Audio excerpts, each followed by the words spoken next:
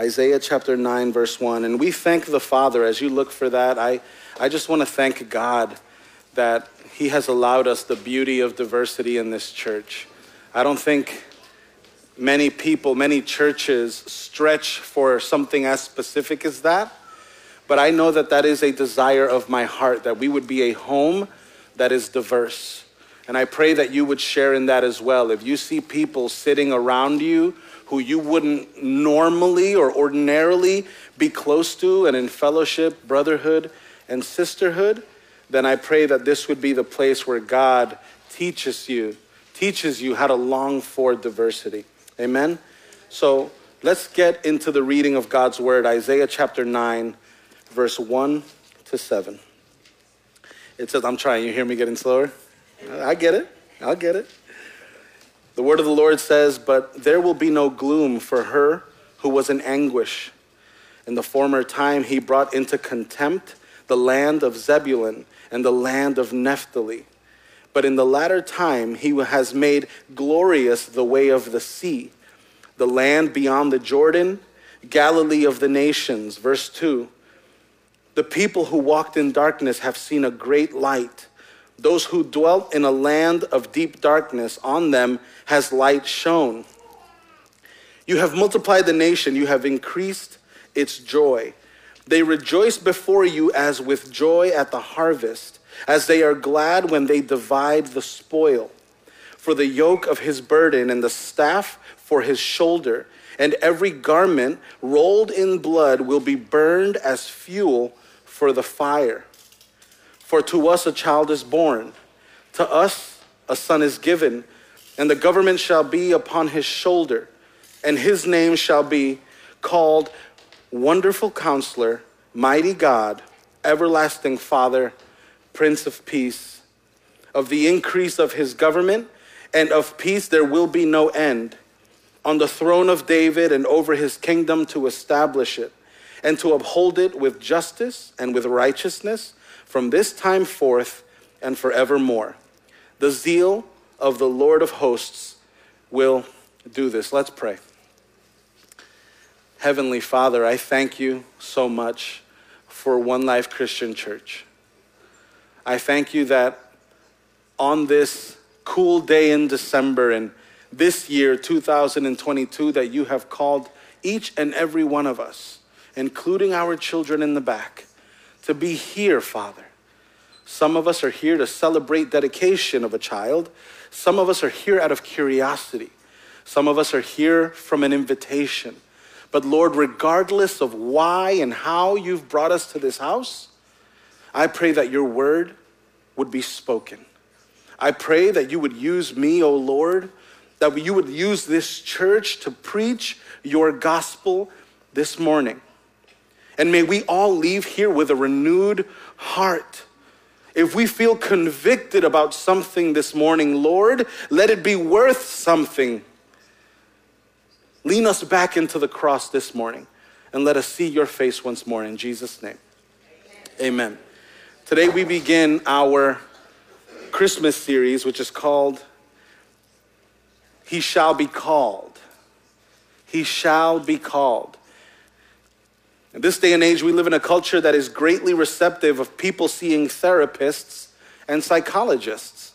And just so that you guys know, I'm an emotional advocate of psychology, of therapy, of counseling. If anybody needs a list of suggested counselors or therapists, we have a list that we can provide you. But I don't know if perhaps you, like I, grew up in a culture, my home not so much, although I saw this a little bit, but in a culture that didn't advocate for mental health. I remember when I was perhaps in high school and I was needing, it was obvious in my anger, it was obviously in my comportment, my attitude, that I needed to speak to someone that wasn't my mom or my dad. And so my father, in his wisdom, he said, I'm going to look, and he was working at the hospital at the time. I don't know, Dad, if you remember, but he was working at the hospital, St. Francis at the time, and he said, I'm going to ask around and see if I can get you connected to someone. And he did. I don't know how it came to be, but he got me connected to a psychologist, and it was my first time sitting there. But I remember when we were going through that process, one of the concerns for both my parents was, oh my God, what if it's on your record? Anybody ever hear about that record? And now as an adult, I want to remind Sergio that I'm only 36 years old, praise the Lord.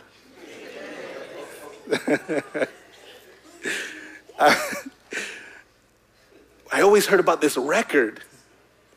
And I'm like, oh man, I know, you don't want it to be on my record. And I know now there's a medical record, but I also know that there is also HIPAA. So, and if you don't know about HIPAA, look into it. Because once I found about HIPAA, I just kept going with my psychology and counseling. But what it allowed me was an opportunity to sit with someone who could give me direction and who could maybe referee some of my situations, and me not have to feel bound or maybe anxious or nervous or even ashamed to share what I was going through. And I was a teenage boy.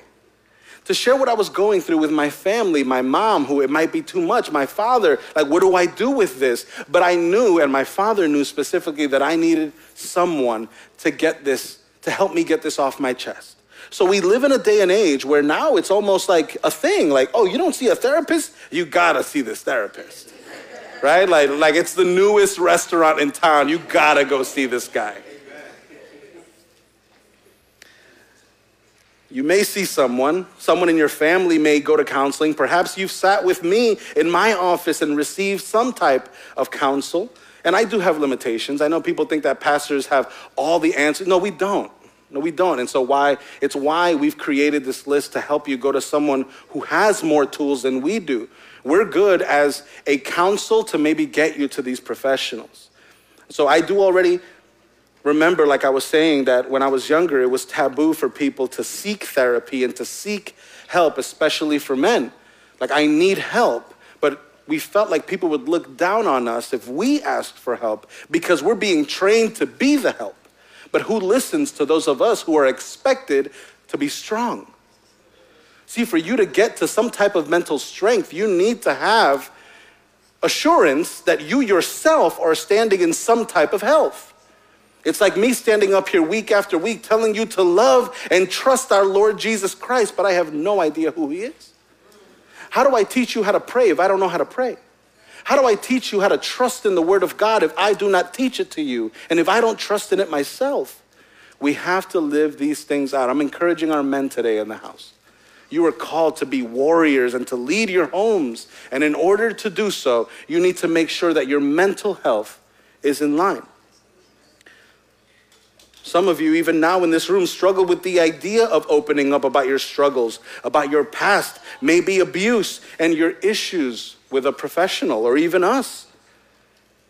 But as useful as therapy and counseling is, I am grateful for the words of the prophet Isaiah here, that we serve, believe in, and await for a wonderful counselor. For the next couple of weeks, I want to bring you through what Isaiah chapter 9, verse 6 says, and I'm going to read it to you here a little bit out of order. It says, "For to us a child is born, to us a son is given, and the government shall be upon his shoulder, and his name shall be Wonderful Counselor," week 1, Mighty God, week 2, Everlasting Father, week 3, and on Christmas Eve, our Prince of Peace. Let me give you some history, though. We're reading here in the book of Isaiah, which is in the Old Testament. Isaiah was a prophet. It is the prophet Isaiah who is speaking in this opening text today. A man who spoke to the people of Israel. Can someone guess how many years before the birth of Christ Isaiah spoke? Anyone, you can shout it out if you know. 500. It was about 800 years before Jesus was born that Isaiah prophesied this unto this people. Now, if we just read this verse by itself, we can just be emotional or momentarily excited about Isaiah speaking about Jesus, the wonderful counselor, the mighty God, the everlasting Father, the Prince of Peace. But the history of this is that Isaiah is speaking to an oppressed people of God who lived in constant fear of a group of people, a very strong culture called the Assyrians, who at this time in history were on the march, and they were taking captive all of the people that they were coming by. So they were conquering all of the lands, and the people of Israel were afraid. They lived in constant fear. Isaiah was the man who God chose to speak on behalf of him to his people, and what an incredible prophet Isaiah was. Do you see the hope that Isaiah is sharing with the people in this text? Between verse 1 through 5, Isaiah is speaking towards a future hope. He's speaking to the people about anguish that they are going through. And in verse 2 of Isaiah chapter 9, he says, "The people who walked in darkness have seen a great light. Those who dwelt in a land of deep darkness, on them has light shone." I'm painting you the picture of who he's speaking to. Who is his audience? It is a people that is nervous, a people that are scared, that are running. And Isaiah has a word from God the Father, and he says, hope is on his way. And it's very possible that in 800 years, a lot of these people that he is speaking to, they wouldn't get to see Jesus in the flesh. But the simple prophecy, the prophetic of a coming hope, was sufficient for the people. Imagine how much more when Jesus would now be given to the world in the flesh. Imagine how much more for us. That he has already come, he has already descended, he has already died for your sins and for mine, and we get to trust in something that he has already done. So here are two different vantage points, right? To the people of Israel then, Jesus was the Messiah to come. These are different points of view. But now, many of us live in a very similar oppressed manner. And our vantage point is, for us, he is the Savior that hasn't just come and died for us, but also the Savior that is to return. I feel like we don't talk enough about that, because we serve a God that has already sent his Son, and a Christ that will also return to save his people. Do we understand this? There are some theologies that teach that we are living in a time that exists after the second coming of Christ. I believe that to be heresy. Also, I don't engage in arguments like that with people. I simply trust in the word of the Lord. And my expectation and the hope that I have is that we are awaiting a coming Christ. And in the same way that our brothers and sisters, the people of Israel, were in this oppressed state, this state of anguish and fear, they were waiting for their coming Messiah. I don't know about you, but so do I. I await the coming of my Lord. To all believers today who live in affliction, who are oppressed, who feel the enemy marching closer and closer day after day, and you feel that you live in fear, I say to you the words that Isaiah said to Israel in Isaiah chapter 9, verse 6. For to us a child was born, to us a son was given, and the government shall be upon his shoulders, and his name shall be called Wonderful Counselor. Say it with me. Mighty God, Everlasting Father, and our Prince of Peace. That must fill you with incredible hope. This is our Christmas series leading up to Christmas. A study of what Jesus was to be called, Wonderful Counselor. And in looking at Wonderful Counselor, I think some of us may look at this name that Jesus is given by Isaiah and immediately equate it to the therapist that we were talking to.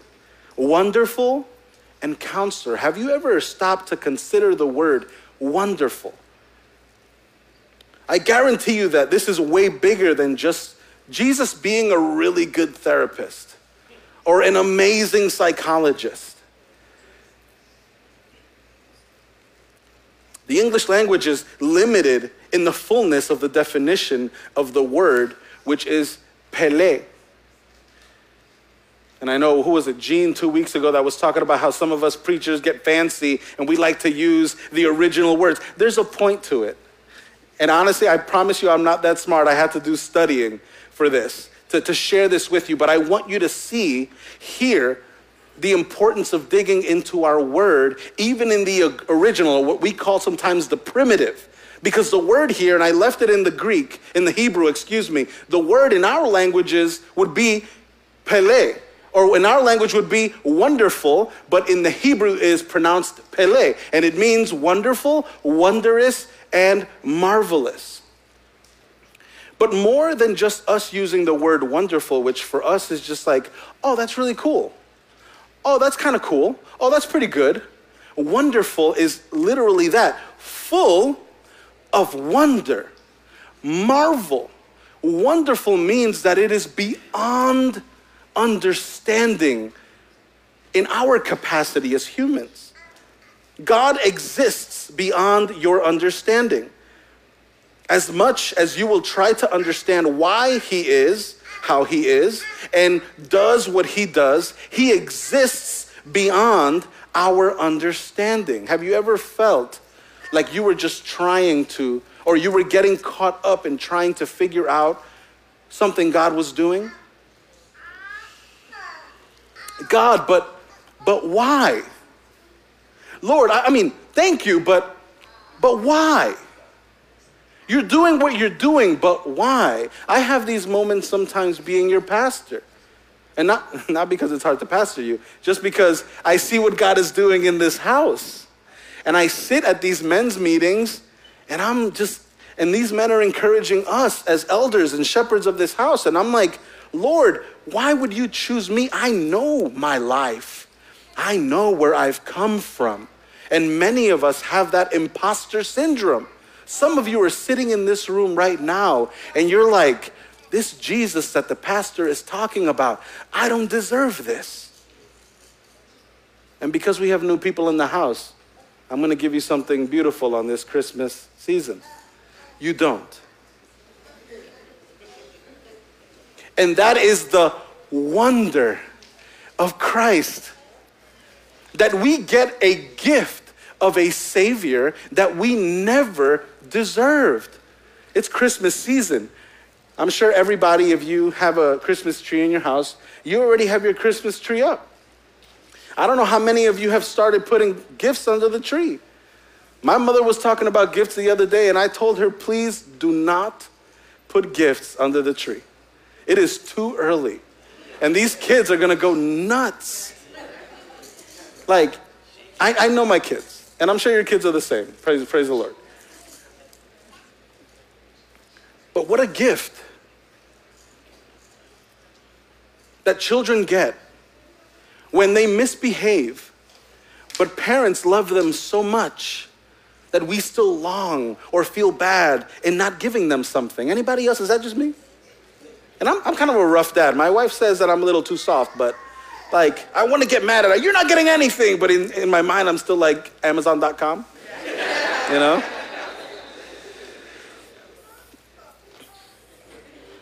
And I think about John 3:16. For God so loved the world that he gave his only son. Like, that was a gift. Do you understand that salvation is a gift? That we don't deserve it. And that out of his love, he says, you know what? I'm going to wrap this beautiful thing up that you don't deserve, and I'm going to give it to you. And he has given us this wonderful counselor beyond your understanding. And this is not to say that because he is wonderful, that it is impossible to follow him, because some people will hear the word awesome and too mighty or beyond my understanding and say, oh, it's not worth following him. No, it's now through the Messiah that we can fully engage in loving and trusting him, while Jesus satisfies the voids of our humanity. Do we get that? You can focus on seeking God out day after day, because Jesus has already satisfied and filled the voids of your broken humanity. Whereas before Jesus, they had to get these laws right. And people love laws. People love prescription. People love to come to the church and say, okay, this is how we get closer to the wonderful counselor. This is how you set an appointment with God. Step 1, step 2, step 3. No, you just have to believe. Because of the Messiah, because of the Savior, we just have to say, I believe. And I live as though I trust. Let me say that again. I live as though I trust. I trust that you are who you say you are. I believe that you are the wonderful counselor. Romans chapter 11, verse 33 says, "Oh, the depth of the riches and wisdom and knowledge of God. How unsearchable are his judgments and how inscrutable his ways." And inscrutable means beyond understanding. So the word here, now in the New Testament, tells us the depth of the riches and wisdom and knowledge of God. In his wonder, Jesus, however, he also counsels. And what is his counsel? It's very simply, his counsel is his wisdom. Remember Romans 11:33 that we just read. Marvels at the depth of God's wisdom. His instruction is wise and his instruction is sound. For a troubled world with poor direction, God would send his Son to shine and light up the world to bring it hope. I find that we again live in a world desperately in need of this very same hope. As parents especially, and for those of you who are adults, kids don't see this yet, but if you look back to how we were growing up, whenever your generation was, and you look at the world today, like, what happened? And I'm sure it was your parents or our parents when we were small that were looking back and said, what happened? What happened? There's reggaeton on the radio now. What happened? And for us now, we almost wish, like, man, can we just dial back to reggaeton? Like, I feel like we could deal with that. I'm giving you a little bit of like what I went through. But I look at our world and I'm like, there's some days that I'm like, where do we go from here? Like, can this get worse? And I'm sure the generations before us said the same thing. Oh, look at what's happening with these young boys. Look at what's happening with these young women. What is happening with the world? And I really do wonder in 2022, like we're seeing what I consider to be such immoral things happening throughout this world. Lord, how does this get worse? So I find that there are days that I too say, Maranatha, Lord, come, because I don't know how this is going to look in another 10 years and 20 years and 30 years and when my kids are older. As much as I long for them to have a fullness of life, I find myself sometimes saying, Lord, come. And I believe that as a people in this generation, we don't trust and believe and seek his wonderful counseling. It's not bad to go and see a therapist. It's not bad to go and speak to your accountability partner. But it is bad when we place that before Jesus Christ. Your counselor will make a lot of mistakes. Your therapist does not know everything. I know that there are days that I long for his return. But until he returns, like a thief in the night, I am satisfied with his counsel. And I pray that you would be also. Again, there are other people who might convince you into thinking that Jesus is going to come back in 2024, March 12th. Garbage. The word says that he's going to come back like a thief in the night. And unless you know when you're going to get robbed, you do not have the gift to know when he will return. And I promise you that he will come like a thief in the night. And what's the beauty of that, Isaac? Why would they equate Jesus to a thief? That's not the point. Don't get distracted. The point is that we must be ready. We must be ready. The point is that even though no one's robbed you in your home, you better be ready. You better call ADT. And this is our security, that we would know and trust our Lord Jesus Christ. Be ready. Are you ready? Because I know you have Ring cameras. But what are you doing about your soul? Where's the security for your heart? Some of you are sitting here, you're looking at me, and you're just like, hey, I just came to church because it's Christmas. I wanted to see what One Life was all about. And I'll tell you very simply what One Life is about. Everybody here, we want you to love and trust Jesus Christ. And not just to say with your mouth, but live a life that says, I trust and believe in this wonderful counselor. He is my counselor. I listen. I heed to his wisdom.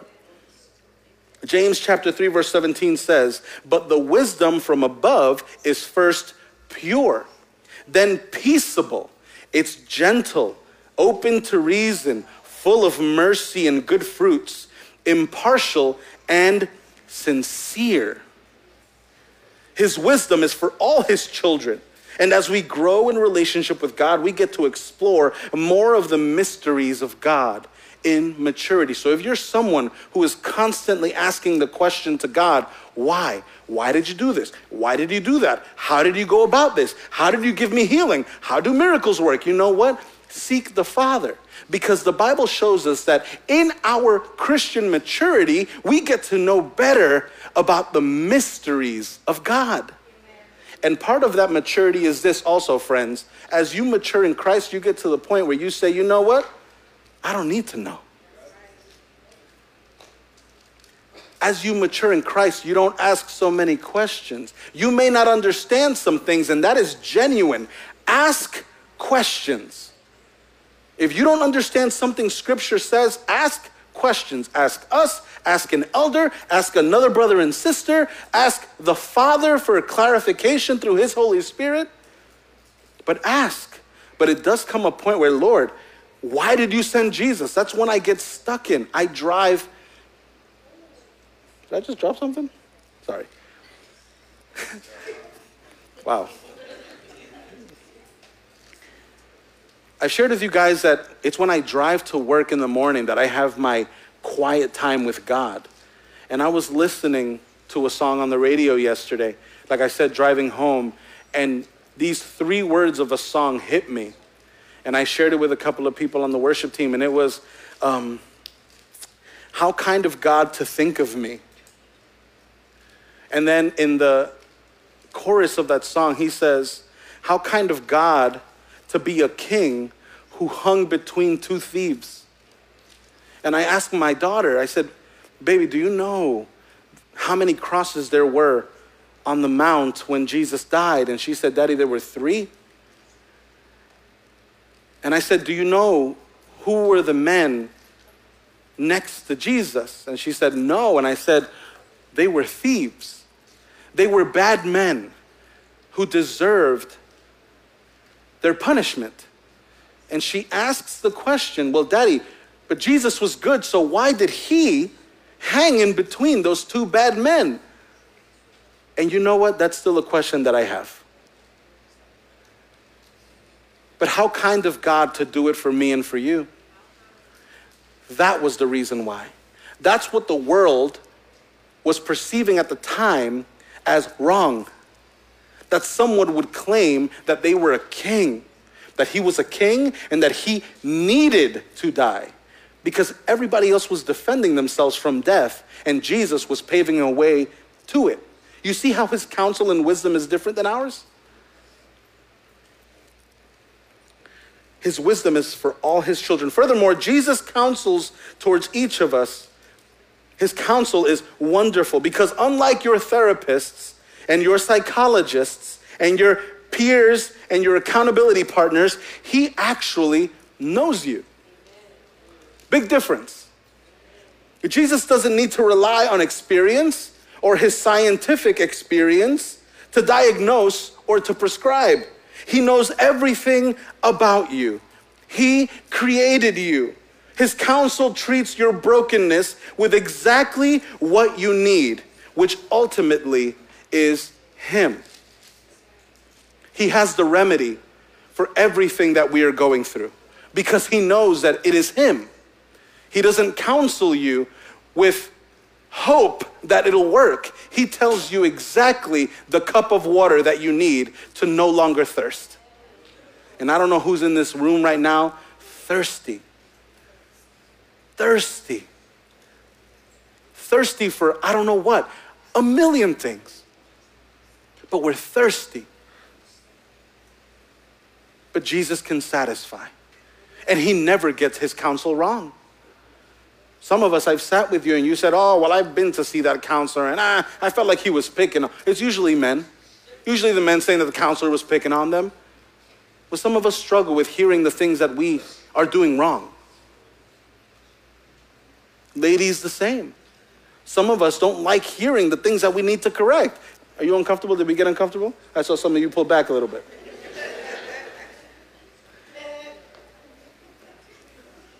Right? But we need counsel. Counsel is found when there is a void, when something needs correction. And so the fact that we can look to Jesus and perceive Him as wonderful counselor and trust that His counsel is correct, that it's pure, that it's peaceable, that it's gentle, that it's open to reason, that it is full of mercy. And of course, like James chapter 3, verse 17, in His wisdom and His knowledge, it gives good fruit. Jesus' counsel gives good fruit. What a great gift God was promising us through Isaiah. It wasn't just for the people of Israel that were running away from the Assyrians. It's for you. You who are young, you who are in your teens, high school, middle school, our children, newlyweds, engaged, if you're old or older, no offense, I'm sorry. I know, I said that wrong, my apologies. Whatever stage in your life, first, let me teach you this, and this is the counsel from your pastor. It's not too late. It's not too late to change your life. It's not too late to repent and turn around. And I know that some of you struggle with loneliness. Some of you struggle with addictive behaviors. Well, Jesus can fix it. Jesus can fix it. You just have to trust that His counsel will get you to a place where your thirst can be satisfied. But this is the issue. We don't believe. We don't believe. And when we receive counsel from Jesus, it's like when our counselors and our therapists give us recommendations. What do? We go home and we don't do it. Treat your wife better. When she raises your voice at you, answer with kindness. And what do? We go home. We go home and fight again. We stay angry. But Jesus says, don't let the sun go down on your anger. And what do? And you wake up the next day and your anger's been marinating. You're more upset today than you were yesterday, even though today you don't know what you're mad about. When we receive Jesus' counsel, let's hear it, internalize it, and live it out. Today we get to know Him as our wonderful, wonderful counselor. Let's pray.